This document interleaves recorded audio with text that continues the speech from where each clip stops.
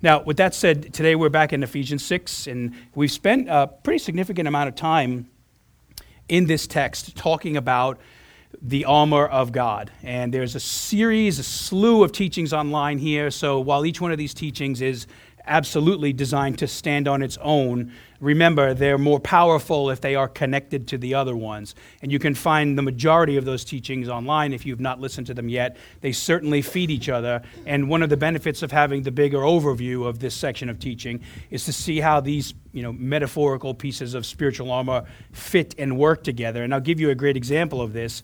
Several months ago, when we studied the buckle of truth, I explained that most of the time when we hear the word truth in the Bible, we connect it to the actual Bible. But I promised you that we would specifically talk about the Bible when we got to the section that we're in today, the sword of the Spirit. The idea behind that first belt of truth that we talked about many weeks ago is that everything that followed is meant to be hung on it. In other words, as we move through this text, when we start reading about things like God becomes our righteousness so that we don't have to embrace self-righteousness or believe that we are, so far from God that we cannot find him because of the breastplate of Jesus' righteousness. It solves both of those problems, sort of self-deprecation and self-righteousness. When we talked about the significance of the gospel of peace, how the act of what Jesus did on the cross not only redeems us, but allows us to dwell in his peace, and the readiness of our feet to share it with others is important. All of these elements, I'm not naming them all, obviously, but all of these pieces of armor are sort of hung on that belt. In other words, we as believers are trying to get to the place where we deeply believe they are true and that they matter. And so today, we're continuing our Standing Firm Armor of God series by talking about the importance of the Bible in our lives. And so far, we've really identified how each piece of armor that God gives us, it helps us to stand firm. The big picture here, anyways, is it helps us to stand firm against the various trials and difficulties that we face in life, the fiery darts of the enemy, no matter what the source of tension is. The armor of God helps us to deal with those things by helping us to become more like Jesus. Every single piece of armor we've been given is not given to us for some abstract spiritual reason. It equips us in a way that helps us to understand and apply something very significant about what Jesus has done for us. And we could rightly summarize that the armor of God is a tool that God gives us to help our minds, the way we think. We talked about the helmet of salvation, our emotions, the way we feel in life, and our actions. The language I like to use here is our head, our hearts, and our hands. We can rightly summarize this as God giving us these tools so that we can reflect the priorities and values of Jesus in those areas of life. And if you think about your mind, your heart, and your hands, that covers the whole of life. What we think, the way we feel, and what we do is a big part of who we are and how we live.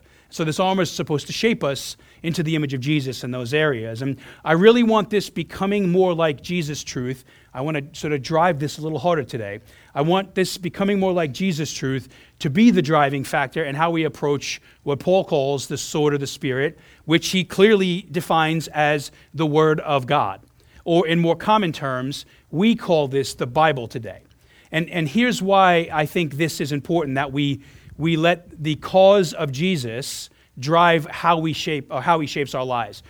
In Christianity, this is an analogy I use quite a bit. When we say that we believe something, it should create in us a true cause and effect. The very nature of our faith is that because God is something and God has done something, he gives us the ability to now be something in him and do something for him. That's a great way to understand any teaching in the Bible.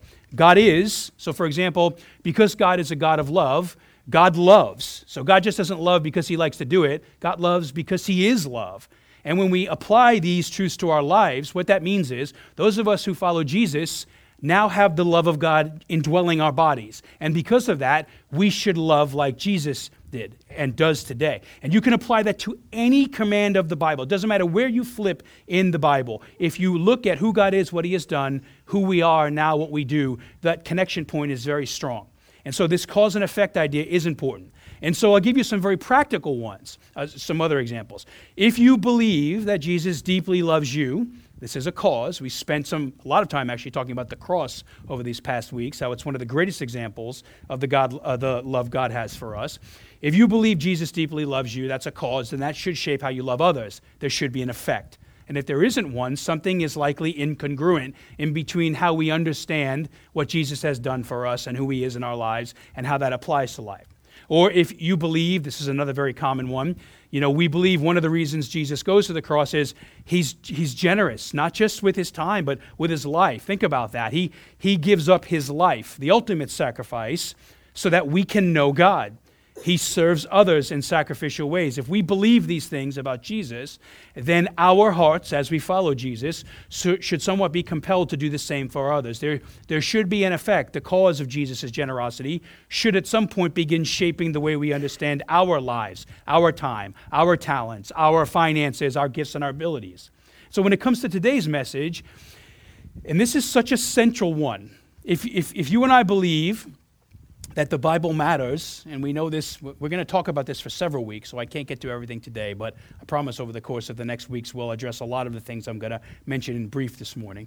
If you and I believe that Jesus values the Bible, if we believe that he actually read the Bible, and speaking regularly from the Old Testament scriptures, he refers to his authority coming from God, and also the fact that these scriptures he teaches and reads when he is on earth, that this authority is not even his authority. He's saying, look, the words I read to you at that point in history from this Old Testament, these are the very words of God. If we believe that he lives his life by the scripture, all those passages where he says, like you've heard it said, those are the places where he's referring to other places in the scripture. If we believe that, if we've talked about Jesus so much over the past couple of months, and if we actually believe that Jesus has a place for the scripture in his life while he's on earth, and commands us, not just him, but here Paul, to value the scripture, the truth of the Bible, then what that means is there should be some effect with that too.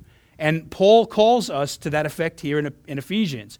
If we truly trust in the God who's given us all these other pieces of armor, in the same way that Jesus trusted in that God, then the effect, Paul says, is that we should carry the sword of the Spirit. We should walk around with it as both an offensive tool and a defensive tool in life. The cause of how God values the Bible is an effect, or should have an effect on our lives in the way that we value it.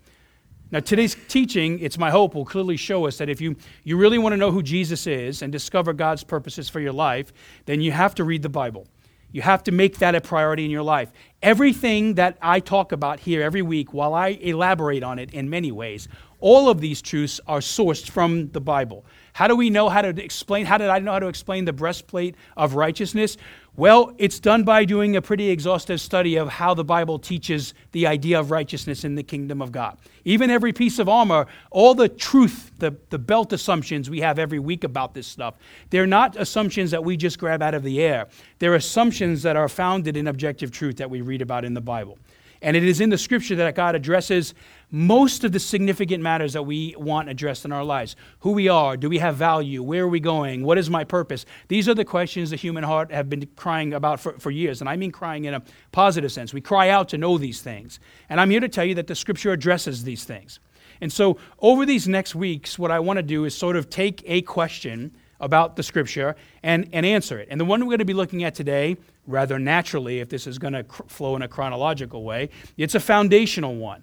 I simply want to talk a little bit about what we actually believe the Bible is, because there's so much authority prescribed to it. Everything we do and say as a church, we're trying to derive that from the Bible. It is truly the source of all authority for who we are in God and what we do, because that is such a significant role. It plays such a significant role in our lives. I don't want to just assume that we all understand, know, or even agree with what the Bible says the Bible is. And all you have to do is survey the Christian culture at large today to realize that we can all claim the title of Christian, but have radically diverse views on how we understand the role, the significance, and the importance of the Bible. And so the question I simply want to kick around a little bit this morning is, what is the Bible? And this leads me to the main truth that I want to share with you this morning. I also want you to know that I would love to treat what we're going to do over the next month like a like a seminary classroom lecture. It would be a lot easier to do it that way. But in order for this to sort of hit the marks of what we call preaching, it cannot be disseminated to you in that way. And so what I want to say is, I'm going to address a lot of stuff, but I want you to know if there's something that I don't address over the course of the next couple of weeks, I really want you to feel free to write that on a connection card and turn that in, and I will make sure to try to work that stuff in, unless you want to treat this like a college class, which I don't, because I want to have lunch here in about 20 minutes, okay? So we'll treat this like a preaching exercise with a didactic feel, but please let me know if there's something that you would like me to talk more about or get into that I haven't addressed. Go ahead and let me know that, and I will really do my best to bring that up at some point over the next month, okay? So the main idea that I want to talk about is this. When we ask what the Bible is, the Bible, we could define this or answer this question in a lot of ways, but I want to give us the sort of alpha truth here.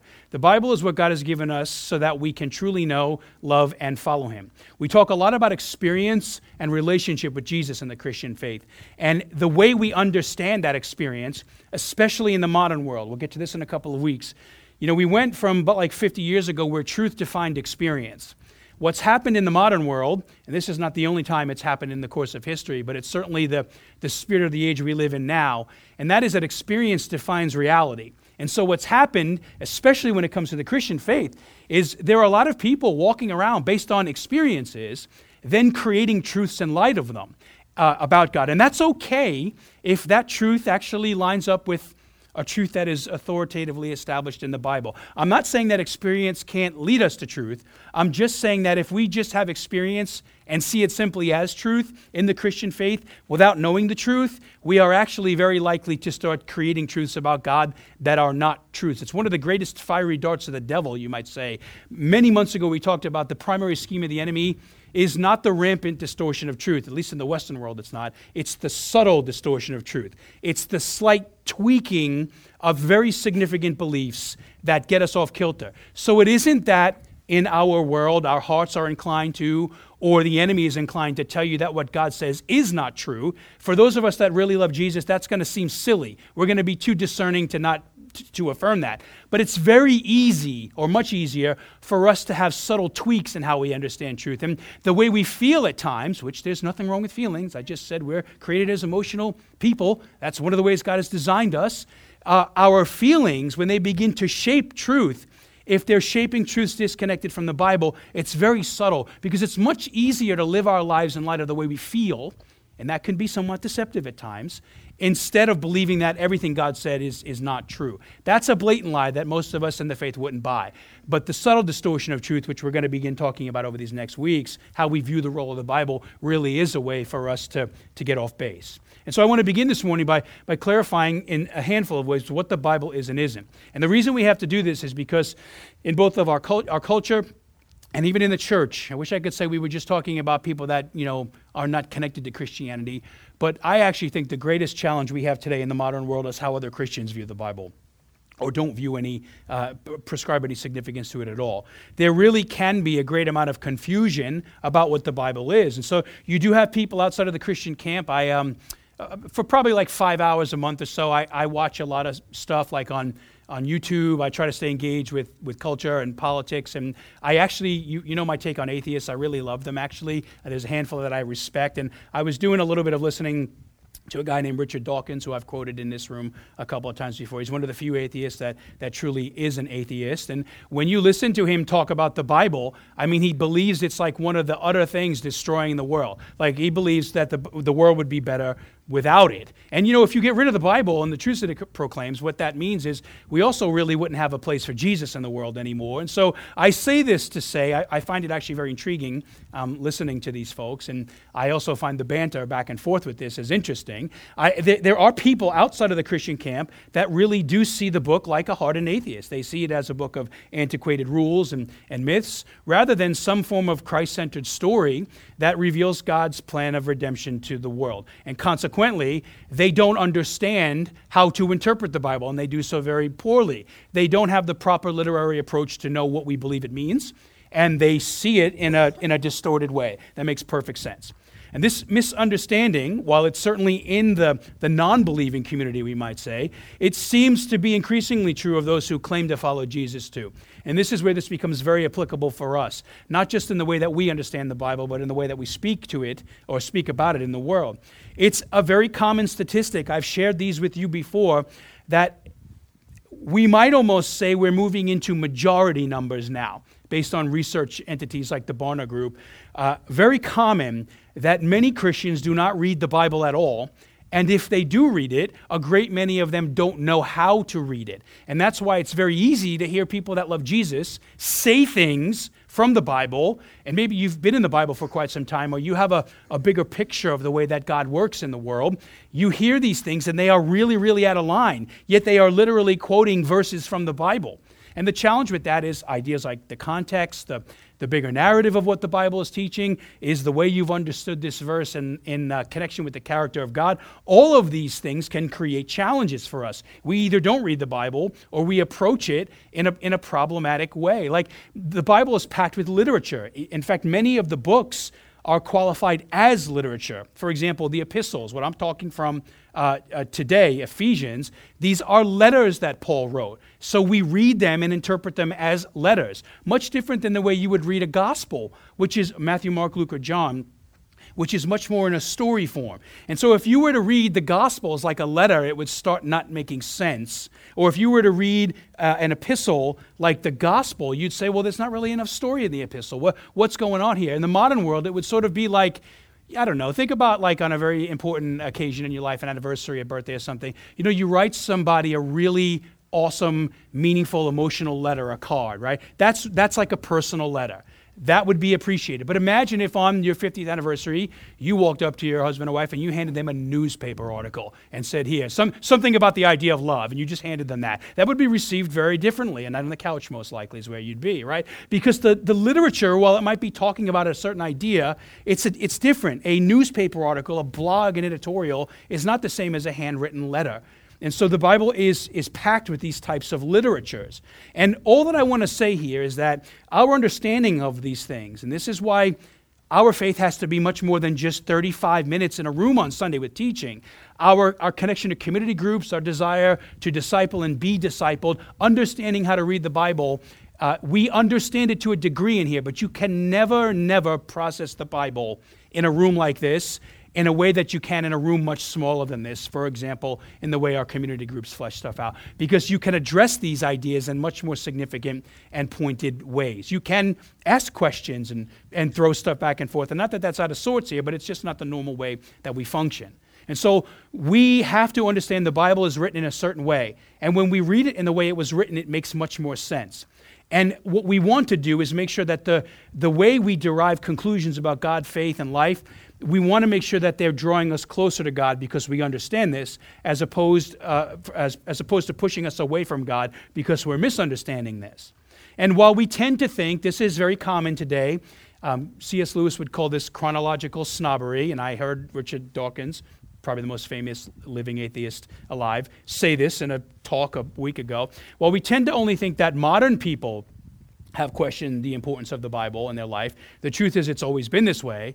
What Lewis meant by chronological snobbery is like, well, people 2,000 years ago were very ignorant and silly. They weren't as scientifically developed as we are. And so they needed these hokey religious ideas to establish life. But the problem with those things is like when you look at the Roman culture and the Greeks and the evolution of our modern political systems and the way we understand reason and thought, these were the same people wrestling with these ideas. And so he calls it chronological snobbery. It's because it's actually a reality and not understanding history. Like the very world we live in, the Western world, which is really sort of steeped in reason, like we want cause and effect and idea. All of this comes from those chronological snobs 2,000 years ago when we look at them this way. All of this has shaped us. And so it isn't like we just got into this issue today where we wonder about the role of the Bible. This has been a question that's been asked anywhere the Bible has been around, in whatever phase it's been in. And so from the first century to the 21st century, there have always been differing views and opinions on the role that the Scriptures play in a person's life. Some see it as central, some see it as optional, some don't see a need for it at all. And some people truly do think that the Bible's packed with silly riddles, folk tales, and myths. It's like the Lord of the Rings for Christians, that kind of a thing, all right? And so Christian and non-Christian alike have always had diverse opinions. And what is important to know is that while there are no shortage of those opinions floating around today, we really should be concerned with what the Bible speaks about the Bible. In other words, we should be concerned with what the faith communicates about the Bible so that we can know and clearly dial into a voice of truth. For example, what does Jesus say about the Bible? This is how we discern things. It isn't necessarily even knowing every voice in the world, although that can be helpful. What is more helpful is for you to know the main voice. And in our faith, that is the voice of Jesus. How you understand what he says gives you the ability to discern what is and isn't going on in the world around you. And in a very short form way, the Bible really is like a set of timeless truths that show us how God has chosen to reveal himself to us. And this is why I say it truly is one big letter. There might be different forms of literature in it, but the story of the Bible, Old and New Testament, is God in more deep and meaningful and significant ways revealing himself to the world. And so for those of us who do follow God, these cannot just be words. They can be treated as just words, which we ignore or pay partial attention to, or we can be selective about the words we like because they make us feel good and absolutely act like the other ones that are challenging that don't make us feel good. I read this week on a college campus, so I'll spare you the details of it, but there was a sermon given about love, and there were some complaints from some of the students that the sermon made them feel bad because they realized there were areas of their life that they were not loving well in. And the idea behind this is that they wanted these teachings on love to stop. And the response from the faculty was no. One, this is an academic institution, and we want to sharpen your mind. But the idea behind progress in life, especially in the Christian faith, is there are things in the Bible that are difficult for us to read and understand. Maybe you get love, like maybe you're a very loving person, so you like those passages. But maybe there are other passages, like where God speaks about justice, that are more difficult for you to embrace. This is why it is important that we recognize some authority behind these words, because God desires to shape the whole of our lives, not just the pieces of it that we're comfortable with. These living words are meant to be the rudder which lead us to salvation in Jesus. They guide our faith.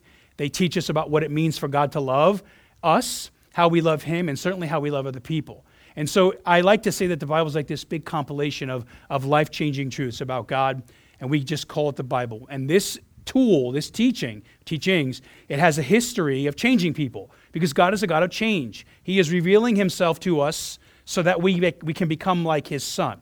And so what is the Bible? Simply defined, it's a story about how God chose to reveal himself to humanity. And for us, we really have to believe that it is the ultimate source of where we understand or get the knowledge and understanding of God about. It is the authority for how we understand, apply, and live out the Christian faith.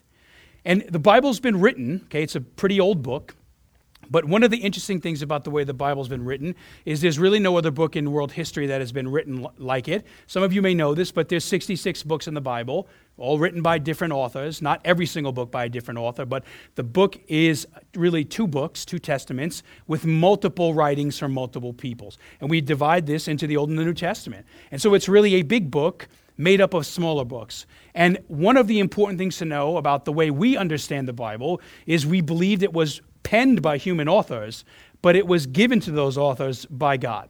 In the Old Testament, we have the Israelites who have an oral tradition for quite some time, and then they begin to write these teachings down. And in the Christian faith, where we get our understanding of the New Testament, the church, all these other things we talk about here, in the New Testament, we get more understanding of what the Christian faith becomes as the church begins to move around in the world. And that's why we say the Bible is really it's a story about how God's working in the world, in particular a fallen world. That's the reality of the Bible, and it has to be read as such. The very nature of God continuing to interact with us is that one of the main stories of humanity is that we have a very strong propensity to drift and fall away from God. And one of the great themes of the Bible is God is a God that is fully aware of that, and literally for 2 whole testaments, and now the modern world, spends his time pursuing us, calling us back to him. That's why I like to say it's a story of redemption. It's a story about God revealing himself to the world by calling us back to him through Christ. And although people regularly try to reduce the book to antiquated rules. This is the moralism issue we addressed a couple of weeks ago. Or some of us, maybe we like going to church, but we don't really feel a need to read the Bible outside of this place. Or maybe we see the Bible as like Twitter, meaning like we follow the accounts we like, but don't listen to the ones we don't like. And the first time we read the Bible and something challenges us, like God really begins to do what he promised he would do, shape us into the image of Jesus, we unfollow that tweet, whatever the version of it is in the Bible. All of these things sort of show the way that we value or devalue the Bible. Because the way God chooses to work in our lives, one of the main ways anyways, is the Bible. And so one of the marks that we are truly following Jesus, one of the marks that we're wearing the armor of God, is when we begin to deeply value God's word. And I use the word begin here because God is a God of grace. And so maybe you're here today and you don't value the Bible at all. Like you don't devalue it, you just don't value it. That's okay. This is why we do this stuff. This is why God speaks about these things. Maybe you're a person who has valued the word for a very long time, like you have a very strong opinion about it, and you really believe it's true. In this case, what I find the challenge is, it's sort of like when we're young in the faith, we have zeal without knowledge. Like we really want to, we want the world to know about Jesus, and we don't really know a lot, but we're very, authoritative in the things we say, and that's a bit of a challenge because we can speak maybe with a level of Christian ignorance that is not helpful. So we're excited without a lot of truth, but as we grow in the faith, what happens is we tend to have a lot of knowledge without zeal. And so I've met people that they're really committed to the Bible. They just have no desire to help anybody else understand how to read it or to disciple somebody in that discipline. And that's no good. And so if you are a person who has never studied the Bible, or you're studying it and you really know how to do it, one of the litmus tests here to see how we understand the Bible is, one, do you care about it? And two, if you do you actually see yourself now as a person who's been set aside by God to generationally speak this into other people's life? Do you speak to people without this discipline in their lives and have a burden, not a judgment, but a burden to help them arrive at the same place you have? It's important to know that pursuing Jesus through his scripture, it cannot just be a belief that we hold on to. It has to be a value, and by a value, I mean it has to shape life. It has to guide life. It has to have an effect in life. In other words, kind of beginning where I began this morning, our belief about the Bible, like if we really believe all that stuff we have on our website and the fact that Christians have died to get the Bible translated and sent around the world, if we really believe this stuff, it should have an imperfect but serious effect on our life, faith, and view of the world. And by imperfect, I don't mean that the scripture's got a problem. I mean the way we process this stuff over 40 or 50 years of following Jesus is not necessarily going to be the cleanest, neatest thing. This is not a sanitized sermon that I'm giving you this morning.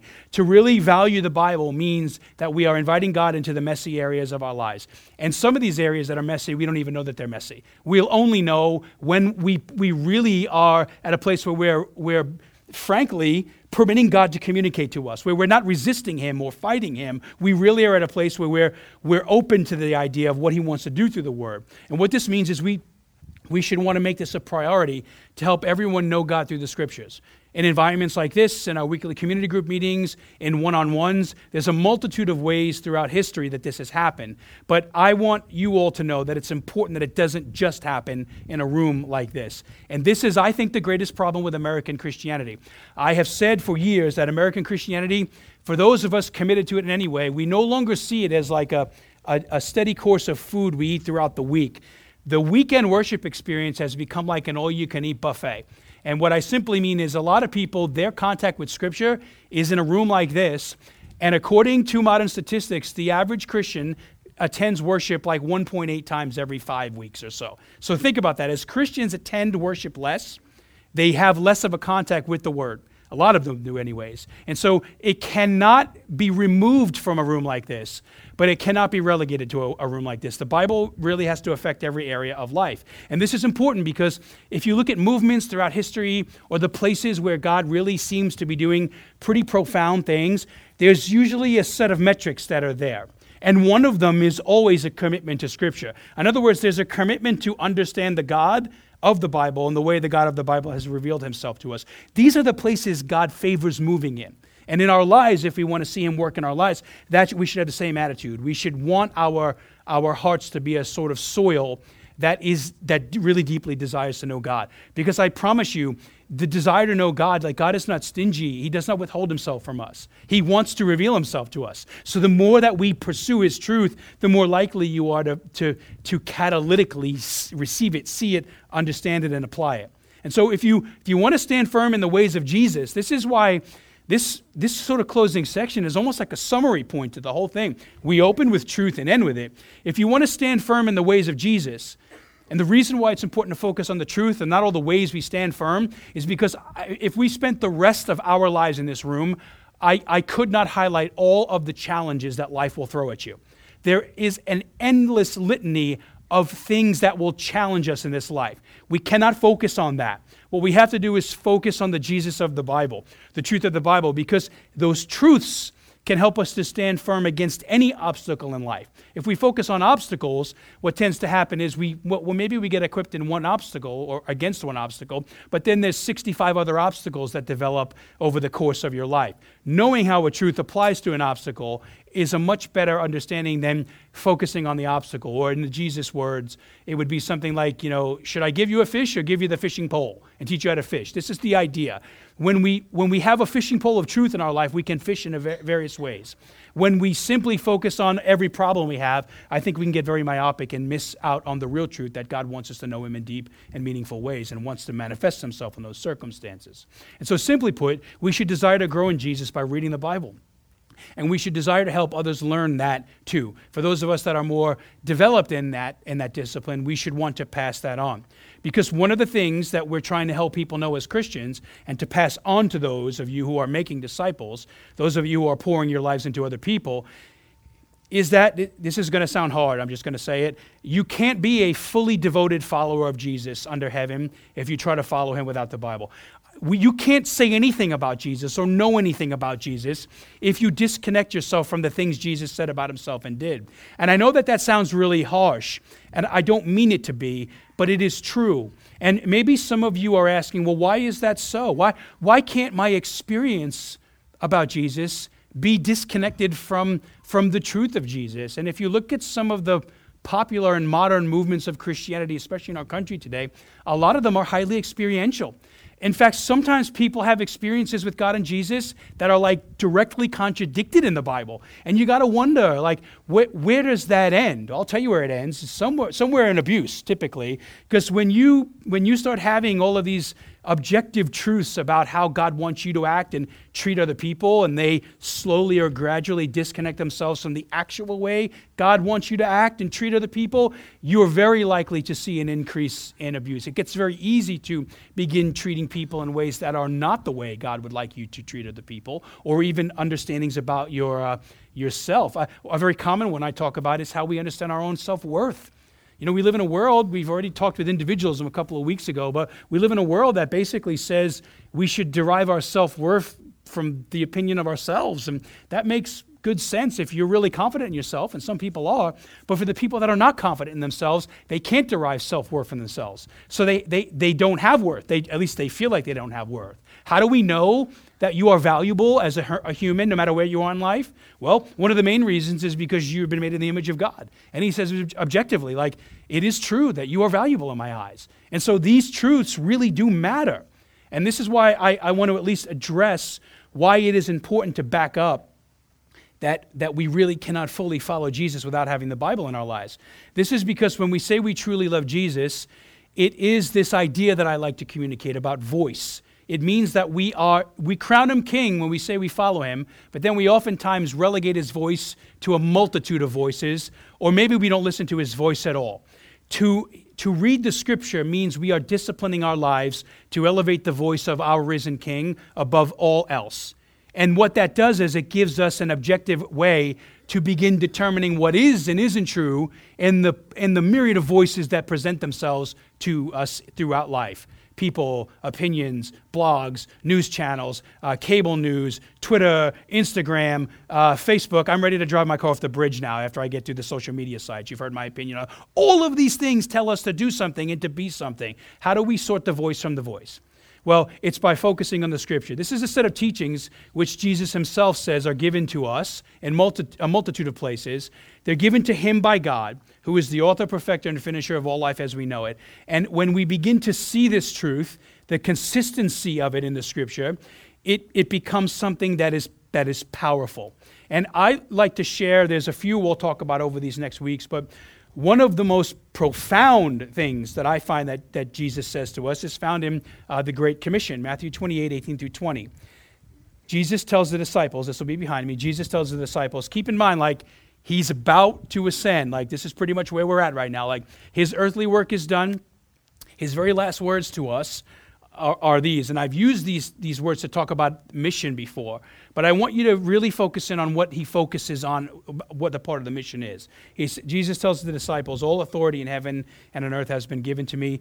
Therefore, go and make disciples of all nations, baptizing them in the name of the Father and of the Son and the Holy Spirit. And teaching them to obey everything I have commanded you. And surely I am with you always to the very end of the age. This really matters because teaching them, which simply means all those who will follow in the footsteps of the disciples. We're in that lineage today. Teaching them to obey everything I have commanded you.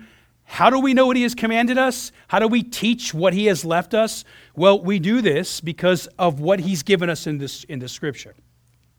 We cannot actually oblige the Great Commission. The last words Jesus gives us, he says, go tell the world about me and teach them to obey what I have taught. Teach them to know what their life is like in light of a Savior who loves them. We don't know what any of that stuff is unless we have these teachings written down someplace. And we should be thankful that we do have them written down. We have them in the Scripture. We know all of this because we have a Bible.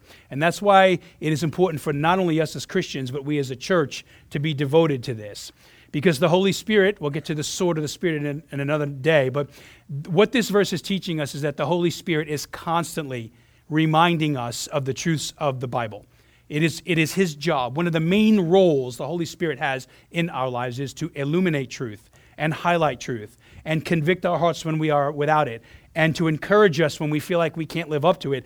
He is constantly The Spirit is constantly working in our lives so that we can grow and mature in the faith. And that is truly where this cause and effect relationship matters. This is how we'll wrap up today. When we pick up the sword of the Spirit, when we read it, when we apply it, when we let it challenge and change us, something remarkable can happen. God slowly but surely, he keeps his promise to make us into the image of Jesus. There's a direct touch point from the Scripture. And so as we move into response time, let's pray that as a church family, we would really continue to be shaped by the Bible. No matter where you find yourself now with the Bible, it's my prayer that you would genuinely think about that today. That we would grow in our love for Jesus, each other, and the work of his church, all truths communicated to us in the Bible. And as we do, remember a lot of who we are as a church, a lot of who you have become in Jesus, a lot of the truths and the grace that God has poured out to us in experience, the way he's physically worked in our lives. All he's doing is remaining true to the ways he promised he would work in our lives in the Bible. He is keeping his own word, no pun intended. Our understanding of these things and our morphing into these things is because of what God says in the Bible. And so as we close today, ask yourself a simple question. Are you reading the Bible? Is the sword of the Spirit, is Jesus' word, the ultimate voice in your life? Or is he just one voice of many? And I want to encourage you, if you have questions about the Bible or the things you want to follow up that I didn't touch on today, let us know that in those cards. Let this be the beginning of a dialogue about where the Bible, what the role of the Bible plays in your life. And in general, I want you to ask yourself, what is Jesus saying to you about his Scripture and the role of it? And what is it you will do about it as you leave this place?